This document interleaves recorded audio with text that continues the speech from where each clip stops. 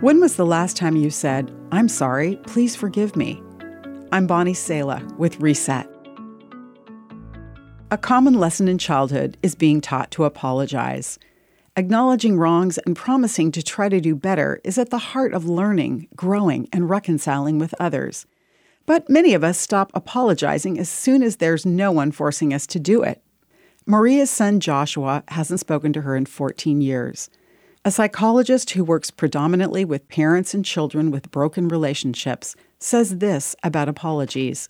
Making amends, showing empathy, and taking responsibility are acts of humility, not humiliation.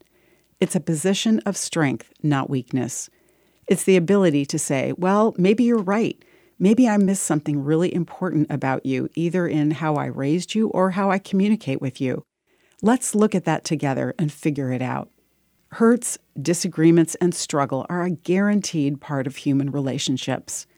But there's one simple attribute that turns all this imperfection into opportunities for growth, and that's teachability. When we are humble enough to listen to others, learn from our mistakes, and apologize for our part in hurting others, we can move beyond that weakness. Our goal for ourselves and for the children in our lives isn't perfection. We know that's impossible. Instead, our goal becomes resilient humility, becoming people strong enough to learn, apologize, and grow in love. The Bible book of James says, "Confess your sins to each other and pray for each other so that you may be healed."